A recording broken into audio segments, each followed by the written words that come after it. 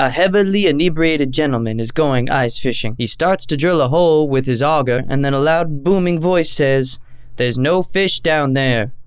So he stops drilling and moves a little ways and starts to drill again. The same voice booms, "There's no fish down there."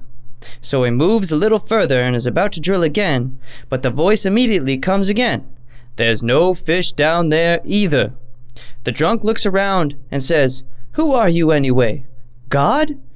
And the voice replies, "No, I'm the ice rink manager."